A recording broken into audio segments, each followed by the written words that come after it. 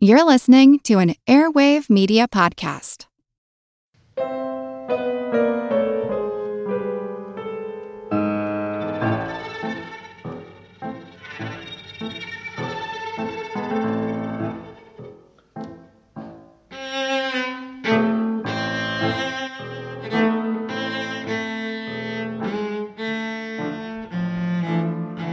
You say potato, I say a dangerous tuber that people will only eat in the face of actual starvation. You say tomato, I say a poison apple from the mysterious new world that kills the aristocracy. We can hardly imagine a salad without tomatoes or a trip to the drive-thru without fries. But did you know it took Europeans nearly 2 centuries to believe these foods, both members of the nightshade family, were safe and even healthy to consume? My name's Moxie, and this is Your Brain on Facts. This episode is brought to you by Reese's Peanut Butter Cups. In breaking news, leading scientists worldwide are conducting experiments to determine if Reese's Peanut Butter Cups are the perfect combination of peanut butter and chocolate. However, it appears the study was inconclusive, as the scientists couldn't help but eat all the Reese's. Because when you want something sweet, you can't do better than Reese's. Find Reese's now at a store near you.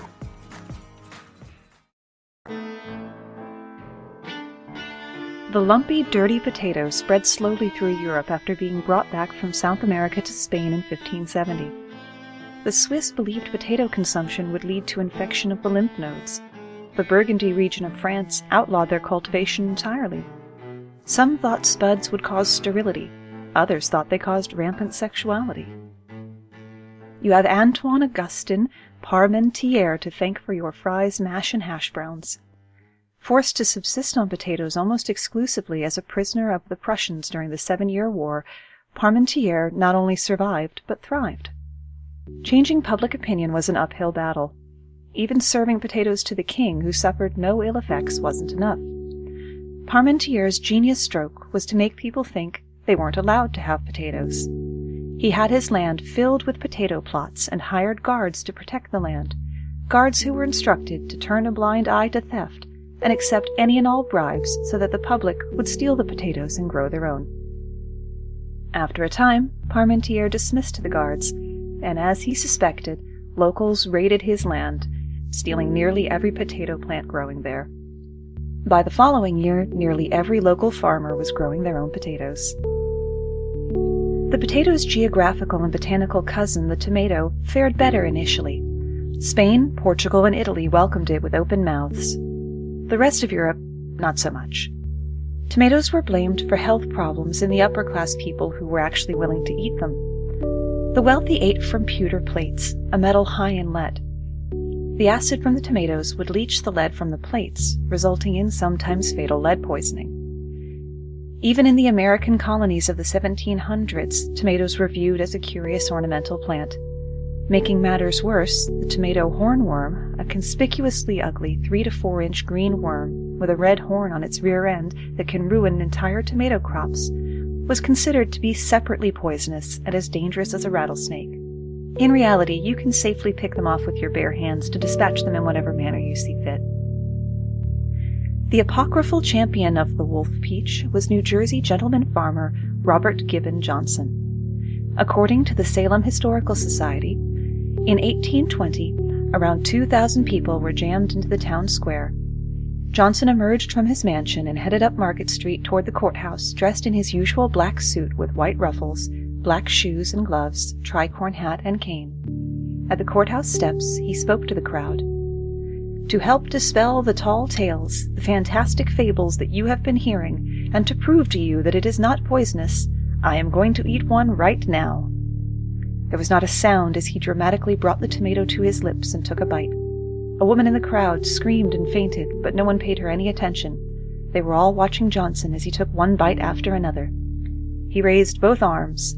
The crowd cheered, and the firemen's band blared a song. "He's done it," they shouted. "He's still alive." We know that tomatoes and potatoes come from Central and South America, but a lot of foods don't come from where we've been led to believe. Let's go to the lightning round. Croissants aren't from France. They were created in Vienna, Austria in 1683 to commemorate the defeat of the Turkish forces who were attempting to tunnel under the city and were heard by the bakers who were working in the early morning. Vienna also gave us Danish pastry. Sorry, Denmark. French fries are Belgian, and Pulp Fiction was telling the truth about the mayonnaise, though it comes in many flavors. Think aioli. Philadelphia cream cheese was invented in New York. Don't bother ordering London broil in Britain. It's an American moniker for cheap top-round steak to make it sound fancier. On the flip side, Fig Newtons were created in Newton, Massachusetts. Monterey Jack cheese was invented by David Jack in Monterey, California. Worcestershire sauce is indeed from Worcester, England. Cantaloupes were first cultivated in Cantalupo, Italy. Sardines are plentiful off the island of Sardinia. Tangerine means from Tangiers, and romaine lettuce did originate in Rome. Some foods must be from a specific place in order to use their proper name. This is called terroir. Kobe beef comes only from unbelievably pampered cows in Kobe, Japan.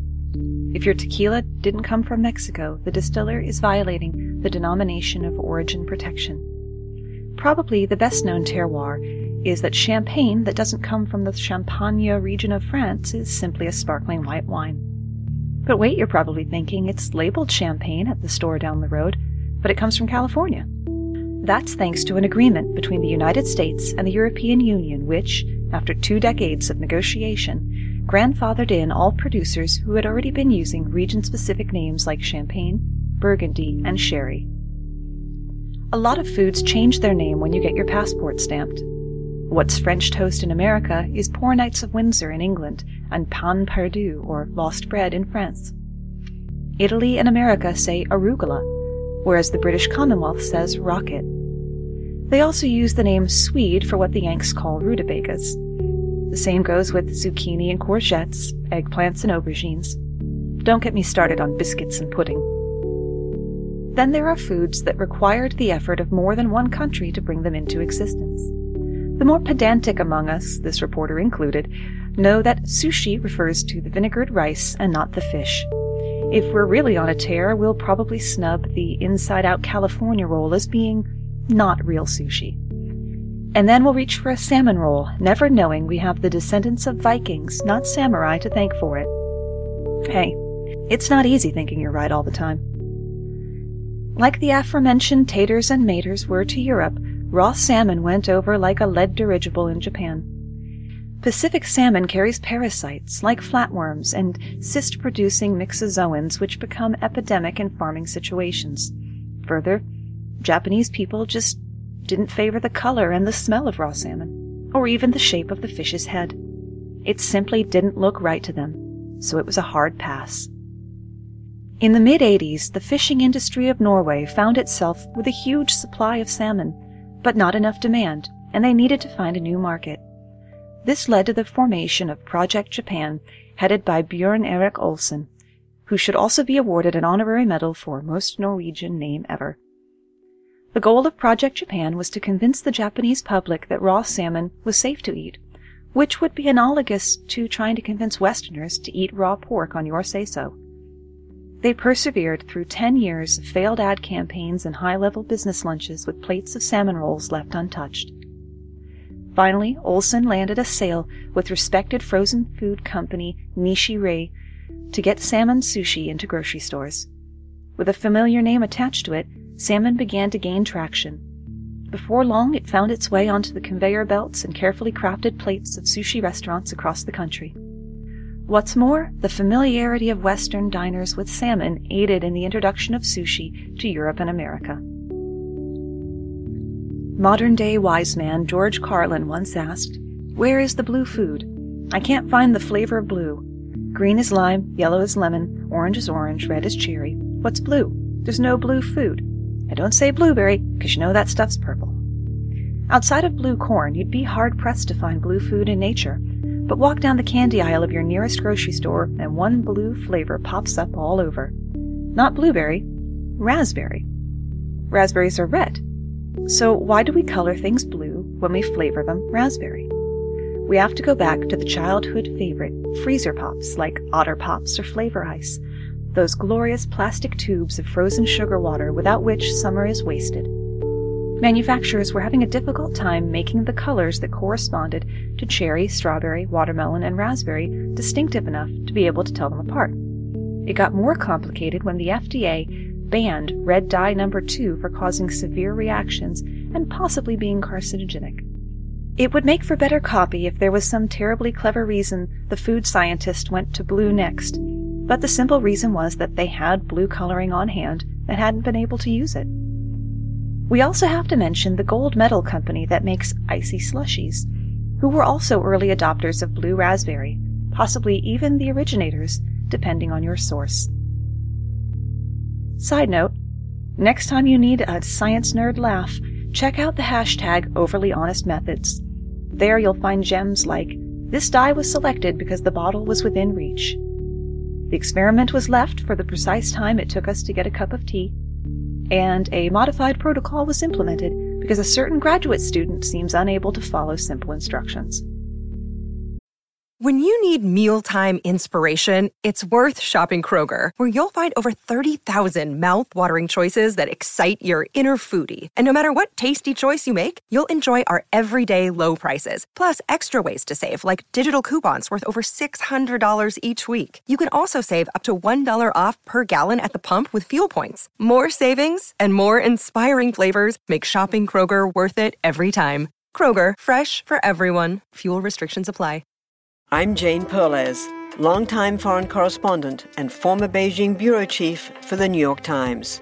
I've been a foreign correspondent in lots of places: Somalia, Indonesia, Pakistan, but nowhere as important to the world as China. I mean, China is not dropping anti-democratic paratroopers into Montana.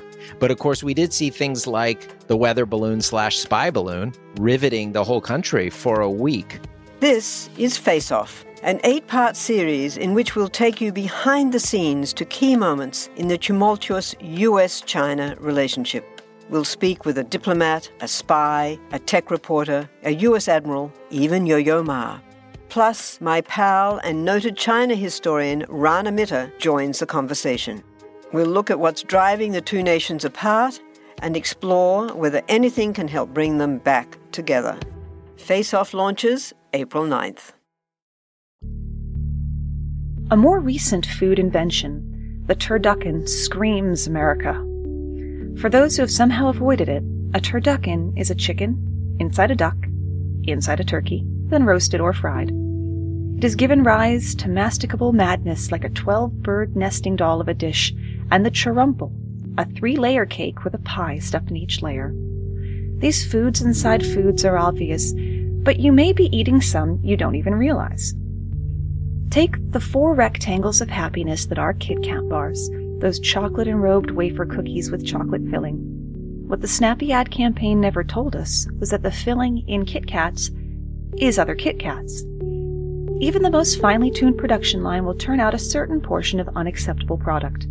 Rather than throw the defective units away or offer them for livestock feed, a common practice in candy manufacturing, Nestle grinds them up for use as the filling in the next batch.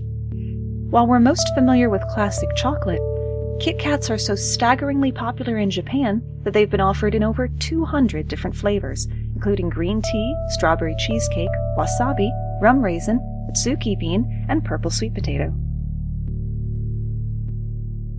Another sweet snack, which has been with us since 1907, is also manufactured in a way that would prompt internet dwellers' misuse of the word inception to describe it.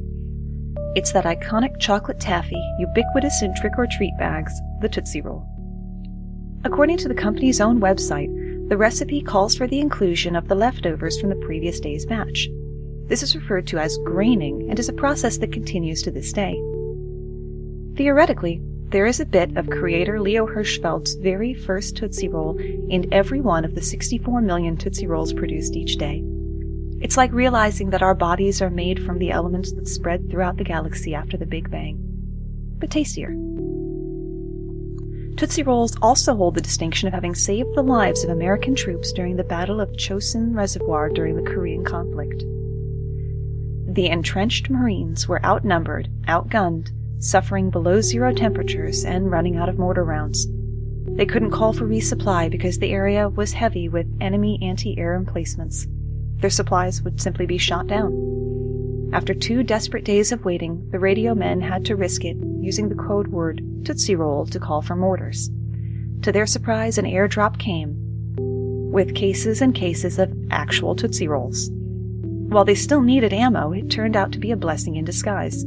The soldiers found the candy could be eaten frozen, unlike their rations, giving them valuable calories. They also chewed the candy to soften it and used it like a putty to patch bullet holes in their equipment, with the sub-zero winds freezing it solid.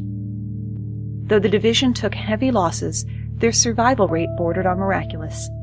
Those who made it out of the Battle of Chosin Reservoir credited the Tootsie Roll with their survival and referred to themselves as the Chosen Few. A more pleasant experience with cold, drinking a glass of ice water is a refreshing proposition. Drinking a glass of ice water with mint gum in your mouth feels like being open-palm slapped by a Yeti. The same goes for those brave or foolish souls who like to chew their Altoids. Why does mint possess this singular ability to make our mouths feel so cold? The culprit is menthol, a chemical in mint-flavored things that essentially causes your brain to misinterpret its presence. The receptor of interest is a protein TRPM8, or transient receptor potential cation channel, subfamily M, member 8. It is an ion channel which, when open, allows sodium and calcium ions to enter. This causes an action potential, an electrical signal running down to a neuron. Menthol causes the TRPM8 channel to open, as do low temperatures. When you eat something containing menthol, the TRPM channel opens and the brain interprets this signal as the sensation of cold, making mint feel cold. Is the mint in toothpaste also responsible for turning a tasty sweet glass of morning orange juice into a form of punishment? The credit or blame here goes to sodium lauryl sulfate. It's a surfactant, a substance which creates a satisfying froth by lowering the surface tension of your saliva and allowing bubbles to form. Sodium lauryl sulfate also suppresses the tongue's sweetness receptors and destroys phospholipids, fatty compounds that inhibit the bitter receptors. With sweet receptors out of commission and bitter receptors in full force, orange juice loses its appeal. Recent research also shows that the fluoride in toothpaste may react with the acetic acid in the juice, but results to bolster this theory are limited. It should surprise no one that scientists aren't investing very much time or resources into solving this particular mystery. In the meantime, remember the old wisdom: beer before liquor, never sicker. Toothpaste before orange juice, dead. If you're skipping that glass of OJ, how about a cup of Joe? A full 64% of Americans can't start their day without coffee, to the tune of 280 million cups a day, though our consumption pales in comparison to other countries. France, Germany, and Switzerland drink 50% more than the U.S. Sweden doubles our consumption, but the most prodigious coffee drinkers are in the land of lakes and midnight sun, Finland, where people consume nearly 10 kilograms or over 20 pounds of coffee beans a year. Women drink only slightly less coffee than men in the U.S., an average of 1.5 cups a day versus 1.7 cups. But women are almost 3 times more likely to find themselves on a bathroom run after their coffee run. 53% of women report that coffee exonerates the bowels, as opposed to only 19% of men. The scientific reason for this is unclear. It's not that researchers have no idea. They have too many ideas. Caffeine definitely plays a role, but it's only one piece of an ensemble. Caffeine contains colon-stimulating agents theophylline and xanthine. These create peristalsis, the wave-like muscle contractions in the intestines that move things along. We know about this increased muscle activity through the selflessness of study volunteers who agreed to the use of a probe during the study and to whom we owe our gratitude. However, decaf coffee also has a laxative effect, and other caffeine-containing products like energy drinks don't. Coffee contains over 1,000 organic compounds, including multiple kinds of acid. A compound called chlorogenic acid triggers higher bile production and higher production of gastric acid. Exorphins in coffee, both regular and decaf, cause our bodies to release the hormones gastrin and cholecystokinin, which encourage movement in the intestines. Coffee is also high in magnesium, which can do the job, and there are yet even more potential causes that will have to go unnamed for now. As ubiquitous as coffee is today, Christian Europe almost never had it. It's widely believed advisors in the church considered coffee to be the bitter invention of Satan, undoubtedly because of its popularity among Muslims. However, upon tasting it for himself, Pope Clement VIII declared, "This Satan's drink is so delicious that it would be a pity to let the infidels have exclusive use of it." Or he may have said, "This devil's drink is delicious. We should cheat the devil by baptizing it." Though details are sketchy, this reporter feels safe in surmising that Clement liked the coffee, since there wasn't a papal bull issued against it then or since. And that's where we run out of ideas, at least for today. Food is as diverse as humanity, from seal meat in Alaska, to vegetable biryani in India, to balut in the Philippines, and guinea pig in Peru. At the same time, food is universal.